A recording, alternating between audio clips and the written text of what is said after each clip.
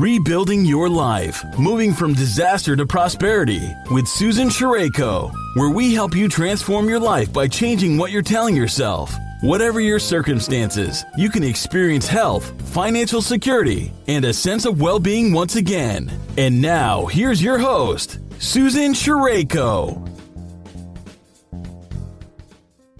On behalf of Rebuilding Your Life Radio and the Train Your Brain, Claim Your Power calls, this is Susan Sherayko. Welcome. Robert Margetic is joining us today to discuss how to survive the coming retirement storm, a 5-step process for success in volatile times. Now, Robert's career has centered on financial planning. He's an investment advisor with Redwood Financial and started WealthNet, a trust administration company. I'm sure you want to learn more about what he has to say on this topic, so please wave your hands to welcome Robert Margetic. Hello, Robert. Welcome. Well, hello, Susan. Nice to be here. I'm so glad. Well, Robert, please give us a quick overview of your career in the financial field so that people get a sense of what you know. Okay. I've been in the financial services industry for over 30 years now. I started my own company, which was specializing in giving advice to individuals, and we also created various specializations in charitable giving and some advanced portfolio management. And over time, I became a consultant and advisor to a variety of attorneys and accountants and other financial advisors on how to deal with more complex aspects of estate planning, charitable giving, and investment portfolio management. And I have a background in bachelor's.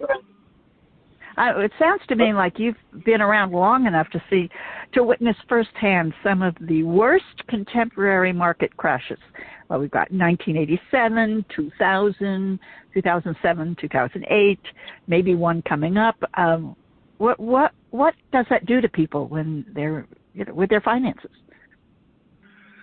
I think it creates a lot of stress because a couple of things that probably the 3 biggest worries for most retirees, things that are out of their control and they may lose sleep on, is inflation, market volatility, and their health. And right now we've got 2 of the 3 that are storming, which is we got very high inflation and we got markets that are starting to rumble. Well, they certainly are. I notice it because I watch the ticker tape first thing in the morning, and I can listen to the commentators and go, oh my, all right, we're looking at something coming up here potentially. Is that why you called your book The Coming Retirement Storm? No, that was one element. I think that's what sort of triggered in my mind that I thought I could be of help to people if I can give them a construct and a framework for dealing with their retirement. So part of it was seeing all the various market crashes that seem to be happening at least once every decade. Then what also from experience and research, I realized that very few companies, if any, are providing retirement benefits anymore. You're not going to get your pension from General Electric for $5,000 a month. All that has shifted to the individual and investment risk because companies no longer provide it. A lot of people, if you work for municipal government and state governments, and then if you even have a pension plan, most of them are woefully underfunded, and they're probably going to end up running into serious problems within the next 5 to 10 years. So if you're a retiree, you got markets going crazy, you've got your retirement plans, if you have one, having a lot of risk, massive amount of debt in the U.S. We're now over $30 trillion. The majority of cities in the country are probably technically bankrupt if they really put on the books all their liabilities. And this is going to be leading to massive tax increases. Again, if you're a retiree, you're sitting back here having to deal with it all. And then now what takes a retirement storm and pushes it to the perfect storm is inflation. So it's going to be hard out there for an individual to how do you deal with all this? And I think one of the points we discussed when we first talked is that this is not just for retirees. This is for anybody who's coming into the work environment from their 20s, through their 90s, because it changes, but it affects absolutely everyone. It does, and I think what the book tries to do is show that a little bit along a life cycle. So even if you're in your 20s and 30s, you might have a 401k or an IRA, so that means you've already given a little bit of thought to retirement. But it would be beneficial to you today to understand what are the critical variables and elements of retirement, so you can start doing the little things today that compound and become very big, good things in the future. And you'll be much better prepared for retirement than a lot of people that are just winging it today. And that's what your book is about, a 5-step process for success in volatile times. So what are the key areas you talk about? Well, one of the things is that I also realize is that the obvious sometimes is missed. And the obvious is that we don't teach personal financial management. We don't teach investments. We don't teach any kind of money management in any of our school levels, not through K through 12, not in college. You might be able to take a specialized course here and there. So most people aren't even grounded in the basic fundamentals of money and finance. So what I'm trying to do in the book is to give you this structure of which you can go and get information and make sense out of. And the 5 steps, I created an acronym called POISE, P-O-I-S-E, to help you remember the structure. And that's P is for personal, that's your life. O is for others, other people in your life. You create a lifestyle. There's an income required for it, so you got to determine what income you need. The income is going to determine how much savings you need. And what's most critical is that you have some process for evaluating whether or not you're getting ahead or falling behind, because you may be in retirement for 30 years. So retirement isn't a destination that once you get there, everything is fine and you can relax and do nothing. Instead, you have to view it as a lifestyle change. And it's an ongoing process through the 20 or 30 years that you're in retirement. How did you come up with this 5-step approach? I ended up working somewhat backward. Almost everything you see in the press is geared towards investing and saving. And so people tell you, do you have a magic number to save, or how many dollars do I need to save? And as I listened to all of this and read it, it just didn't make sense to me. Because you could have retired in 2008 and $1 million was going to be great for your retirement. But at the end of 2008, 2009, your portfolio just dropped 40%. And so your million became 600,000. You're not ready for retirement. You can't go in with that attitude that I reached some number and therefore I can relax and not do anything. And so then I thought what makes sense is you need to flip it around, that what drives how much money you need is how much you need to spend. So the focus then is on how much money you need to spend, which is then driven by your personal life, your goals, your objectives, your lifestyle, how you deal with others, and then that determines how much income you need in retirement. Once you can figure that out, then you can figure out how much you need to save. Well, that sounds simple. Why is it so hard? So can you give us a few examples? Sure. Again, I was going to say I think that it sounds hard only because we don't have the intellectual structure for being able to deal with all this. So one of the things that if you're getting ready to retire and you want to know what are you going to do because you're replacing work, think of it back of when you were a kid and somebody asked you what you want to be when you grew up. Well, you go to your imagination. You start to picture and visualize various things you want to do. And so if you're going to go into retirement, that would be one way to start to get a framework of what that lifestyle's going to be. One of the things that as you start doing that, you'll start to realize, okay, I'm going into retirement, this is what I want, and then all of a sudden it dawns on you, wait a minute, I'm married. I've got to consider my spouse. And so one of the anecdotes I put in there is a sort of a bit of a humorous thing that happened in Japan maybe 10, 12 years ago.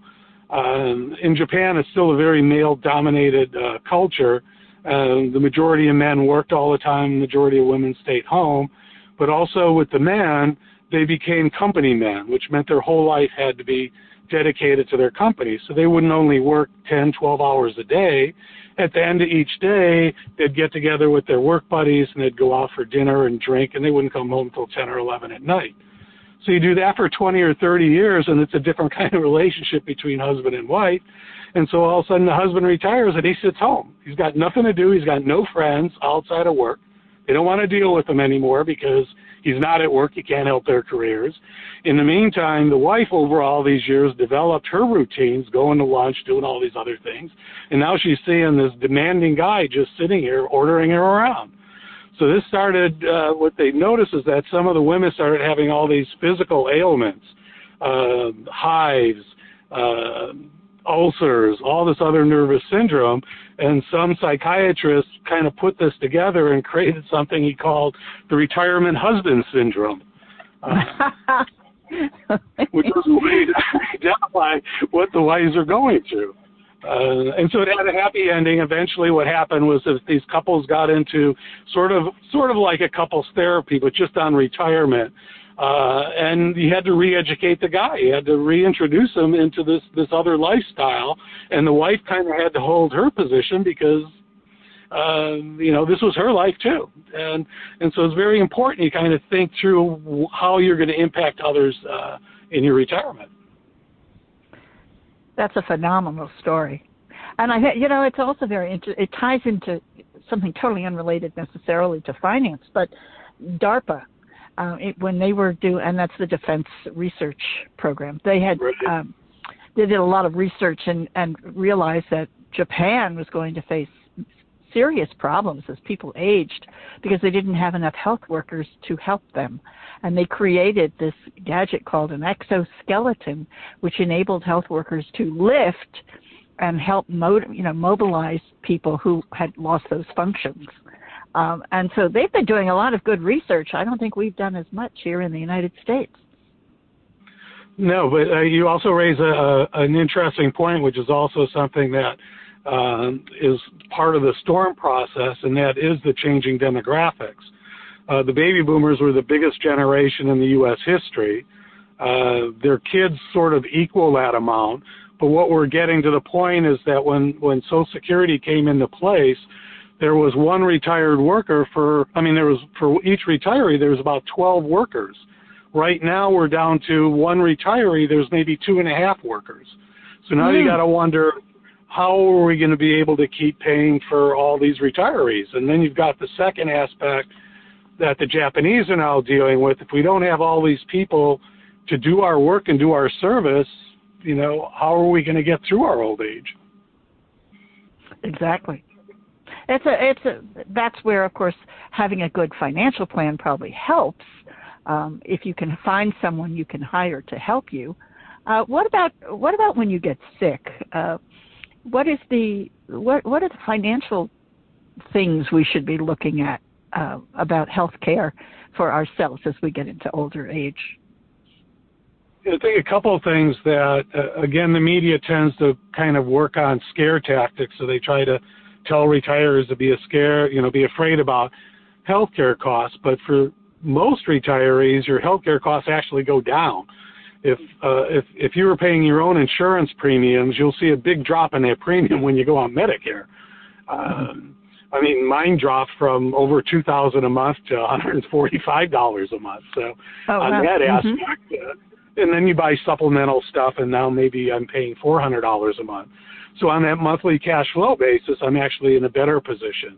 The issue that comes up that people need to think about and plan about are those things that are not covered by the health insurance, and that's going to be nursing home coverage, long-term health care, and then the thing which are probably lower probability events. The higher probability is going to be some kind of chronic illness that requires constant care. There's a diabetes epidemic in the country, so if you get to the point that you can't walk or you get amputated or you get all this other stuff, that's where a lot of health bills can come in. And they're not covered by Medicare? Some of them are, some aren't. There'll be a limit to the home health care that can happen. If you need people coming to your house, they'll pay for some of that. But those are the things that you would look into is whether or not there's additional insurance if you feel you want to protect that risk, or get an idea of what it costs and build that into your financial plan. That you can say, okay, even if I have to go in a nursing home, the average stay in the nursing home is 3 years. It's $100,000 a year, so that means $300,000. Maybe I have enough money that I take my chances and I'll just take the $100,000 a year out of my savings. I mean, that's a legitimate way to deal with it. Or you could, if you want, buy insurance, or you just accept the risk. Now, this is, you get these are all private insurance companies, correct? If you are, so you're you're paying into this insurance premium, and then you realize it's not really going to be what you need. Can you get out of them? Can you move to a different program? It depends. If you're dealing with long-term care insurance, the trap that you can fall into is that at age 80, companies won't take you anymore. So if you're with an existing company and you've been paying 10 years in from age 70 and now you're 80 or 81, and you don't like it because they jacked up the rates, you really can't go anywhere else. Nobody else will take you.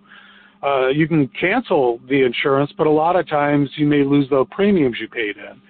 So the insurance companies have come up with other techniques that try to create something like a cash value in these accounts. So if you want to cash out, or if you just even die before you hit age 80, you don't want all those premiums to disappear. So if you're going to look into it, you might look into something that retains some kind of value if you do cancel. Well, you use the word cash, and that's probably an important thing. Cash flow is important here. How do we preserve a good cash flow availability? We've made a plan. We know what our income is, unless we have our own business. We know what our cash flow is going to be coming in. What can we do to, maintain that a certain level of cash flow available to us through savings and investments?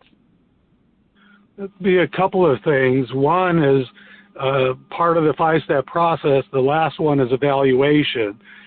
Even if you don't like math, you got to do some basic numbers, because you can start the year and say your income coming in is going to cover all your expenses. But what do you do now when all of a sudden you fill up your gas tank and it's $100 instead of $60?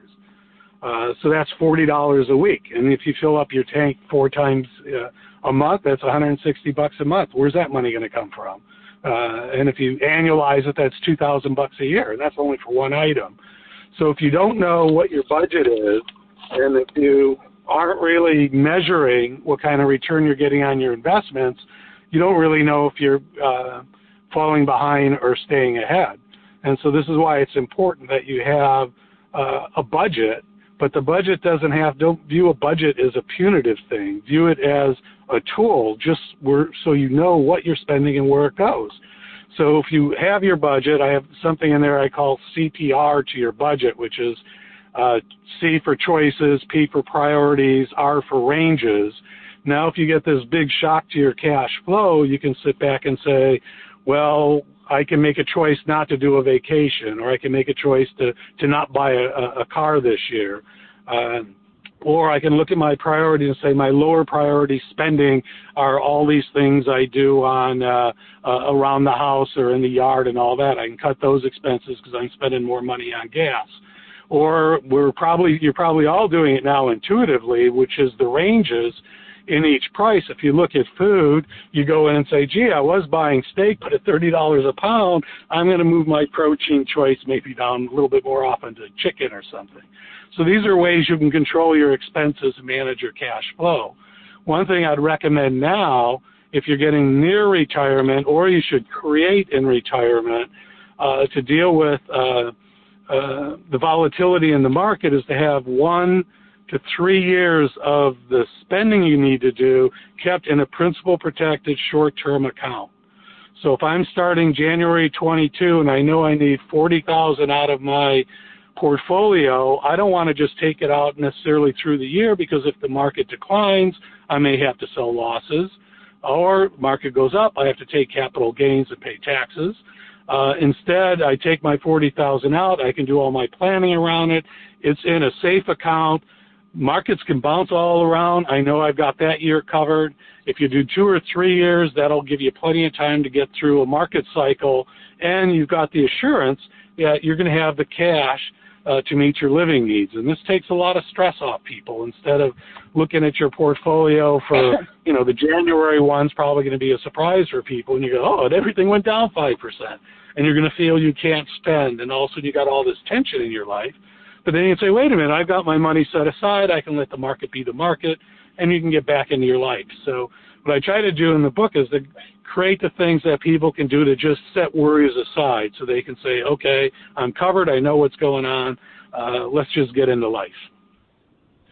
Now, when you say a short-term account, is that the equivalent of having a checking account that pays interest, or where do they keep their liquidity that it makes them feel like they're actually getting something? I mean, 0.5% interest doesn't go very far. And that's unfortunate, which is another thing that, the people that are retired now remember the inflation in the 70s, but when inflation was 7 or 8%, you're still getting 4 or 5% on passbook accounts. Here we get 7 and 8%, you're only earning 1. So right. You're not gonna get the interest, at least now. Interest rates will probably be rising over the next year or two, but it's that lower interest really is the cost of principal protection, of protecting you against a bigger potential loss, which is from your finances. So I would look at government money market funds that invest in government securities. There are things called floating bond funds, which are very short-term money, but the interest rates change with market interest rates. If you're going to do the 2 to 3 year thing, then I'd look at a treasury note or a treasury bond that will mature within 2 years now, 3 years now, that the principal is guaranteed. And then you recycle it. After you go through that year, the markets are good, you fund more into your spending account. And what about diversification? Does that work in terms of finding, we put so much money into cash and so much money into stocks and bonds and so much into real estate? How does that work for people who are trying to manage cash flow? Well, diversification is important as a risk management tool. Generally, what you do is you give up the years of high returns to avoid the years of low returns. Where people sometimes get a false sense of security, they think they're diversified and they're not going to lose money. But if you looked at your portfolio during the COVID crash in that March and April, you could have been diversified. It doesn't matter because every single asset class got crushed. So that still is a possibility. The only thing that protects you in that sense is having money in cash. And then the second aspect is there's risk to the financial system itself. Diversification doesn't cover that. So in the financial crash of 2008, 2009, you could have been diversified, but if all the banks are going belly up, the financial system's going belly up, all your assets get crushed. But it still provides more safety than putting it all in one place. If you want to beat inflation, stocks usually are it, and real estate. If we're down to a more normalized thing, then you'd want some income bonds, you'd want some stock. But there's periods when diversification doesn't work. Most of the time it works, but sometimes it doesn't. I think that's a valid point. We tend to rely on the past, and what is it? Past performance is not a guarantee of the future. Yeah, that's what you see in the ad. That's what you see. Which again is why I'm suggesting that if you are retired, and even if you're worried about the markets, that you have a couple of years of cash and short-term principal protected investments, because that'll help you ride out the storm of the markets. Usually over a 3-year period, most rolling 3-year periods, you make money in the market. What you don't want to have to do is have to, back to my example when the people retired in 2008 and sort of their portfolios dropped 40%, if you're taking 4 or 5% out of that portfolio every year, these people still haven't recovered. You know, we're 15 years later. It's going to be a long retirement. So you need to kind of protect the upfront. And the other thing that's important, when you look at average returns, those are very misleading. It's the sequence of returns. How do the returns work year after year after year? If your retirement starts with 3 bad years, you dug a big hole. Even though you might average 7% over 10 years, the first 3 might kill you. So you need to have another kind of risk management involved, and that's why I recommend having a bigger short-term cash or bond position to help you mitigate that risk. I know we've been really chasing growth for the last 2 years. It's been, a phenomenal ride on the stock market. But now as we look at inflation and the possibility that growth will slow, how do you feel about value and dividend-paying stocks? Well, first, I guess the reason why everybody is chasing growth is because the Federal Reserve artificially lowered interest rates. And when interest rates are artificially low, that becomes the critical number for valuing a lot of securities. So now what happened is the market couldn't really value risk because interest rates on Treasury bills were zero. So that says, there's no cost to risk. And then by keeping interest rates low, people left their savings and checking accounts, and everybody started taking on risk. And you might perceive it as chasing growth, but basically people were forced to take more risk than they're comfortable with. The point I think you're getting to makes sense. I think where we're at in the market today is that if interest rates will be rising, you need to have something that transitions you from growth to a more normal market, which might need a couple of years before you go back into bonds. And then having something like a dividend-paying fund will at least provide new cash into your savings each year, and that's important. So we also, one of the things we hear a lot about is scammers, that seniors need to protect their financial, situation from people who are tricking them or selling them a bill of goods in some way. How worried do we have to be about that, and how do we protect ourselves? Well, you need to be very aware of it because it's constantly going on. The one thing that I think everybody should have in their mind, and you should put this in your mind whenever you're logging on, is that as soon as somebody asks for money, say no, go somewhere else. Because at some point there's going to be an ask. And what happens is they condition you for the ask. So they be real nice to you, and then it's all of a sudden, oh, can you help me pay my roof? As soon as they start talking about that money, boom, everything just shut down. You should say, no, I'm out of here. Be rude. It's okay to be rude in those circumstances. I give you permission. And what about people who have their own business and here they are approaching retirement and they've built their life around their business. They may not have put a lot aside outside of it. They literally have their financial assets in their business.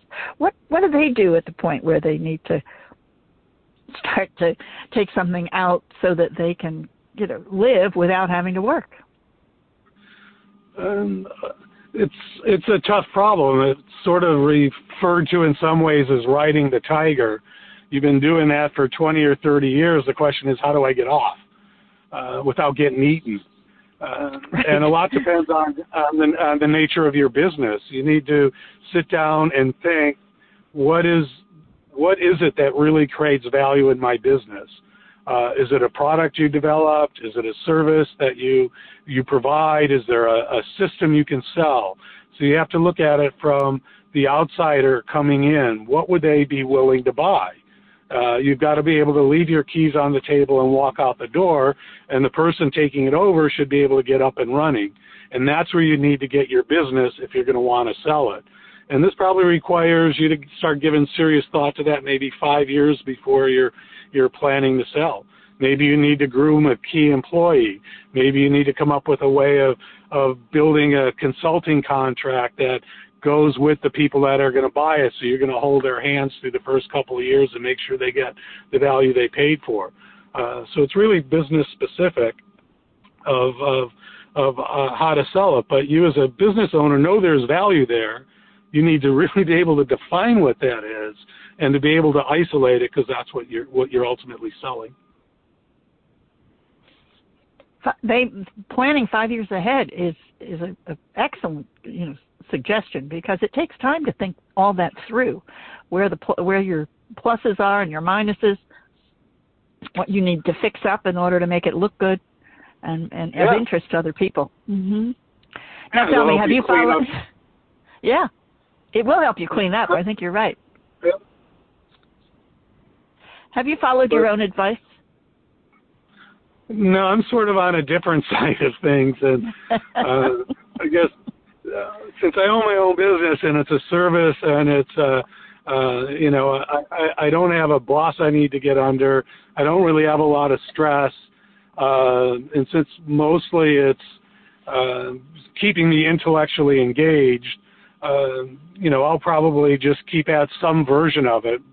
Realistically, as far as taking my own advice, I probably will be looking at selling the trust administration company in the next couple of years, but the ongoing financial advisory stuff, I figure I'll be managing my own money. I've got some clients I've known for 30 years.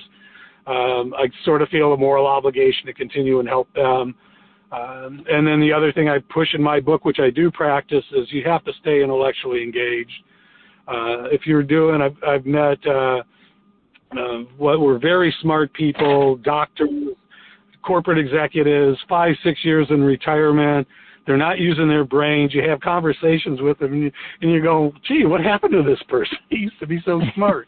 And if you want to ward off dementia, keep your mind working, learn new things, learn a language, learn a new skill, learn something, but stay intellectually involved.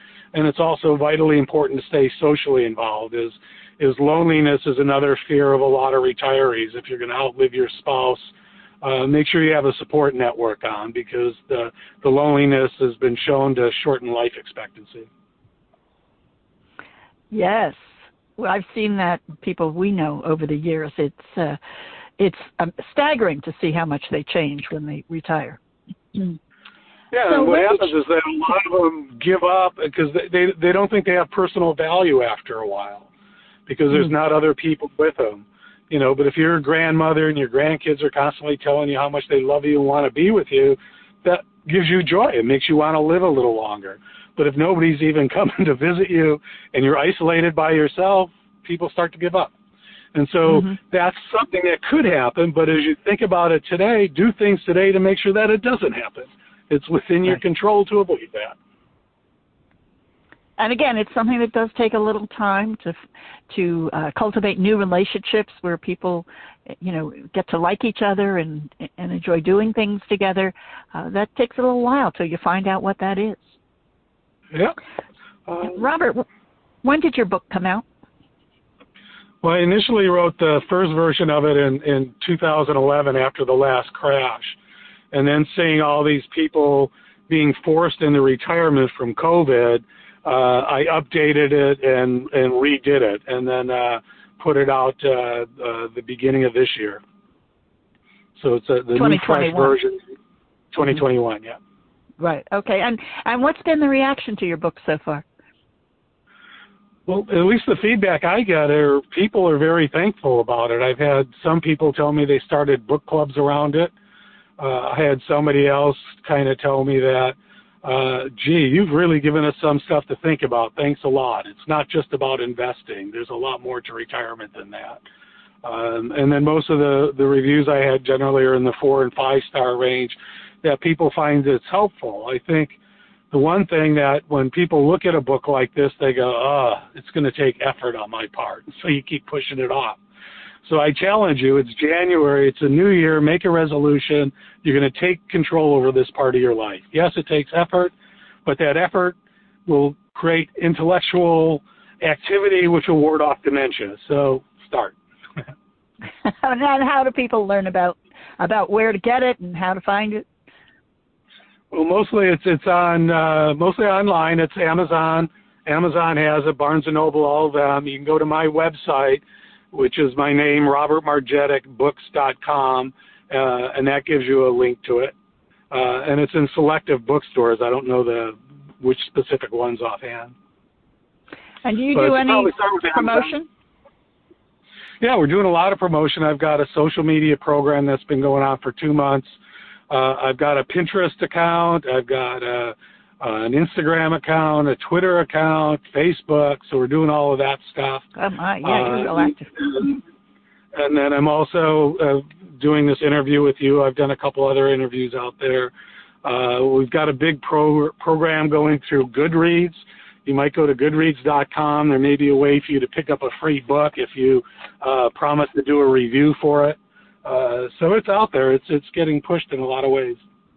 That's wonderful because it's valuable information. It's well-rounded, and I think people could really benefit from looking at their life that way.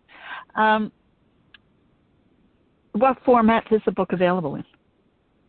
It's hardback, paperback, and ebook. So you can get the ebook. I think the ebooks are about $3 on Amazon. I think the paperback's about $6 or $7. So it should be affordable. It's a small amount of money to pay to take control over one part of your life. Absolutely. Well, thank you so much for visiting with us today, Robert. And I want to thank our listeners as well. Let's remind them we've been talking with Robert Margetic about his book, How to Survive the Coming Retirement Storm, a 5-step process for success in volatile times. So no matter your age, there are valuable lessons to apply to your financial planning so that you can enjoy the end of your life as much as the beginning. So thank you again, Robert. We appreciate your taking the time to be with us. Okay. My pleasure. That's a wrap for today, everyone. Bye for now, and have a great day. Thank you very much for tuning in today. If you've been inspired by this show, leave a rating or review on iTunes and visit www.rainbowsoverrunes.com to receive a free chapter from Susan's book. On behalf of Susan Shireko, this has been Rebuilding Your Life, moving from disaster to prosperity, sharing the journeys of those affected by sudden and great loss and what they did to heal, rebuild, and where they are now.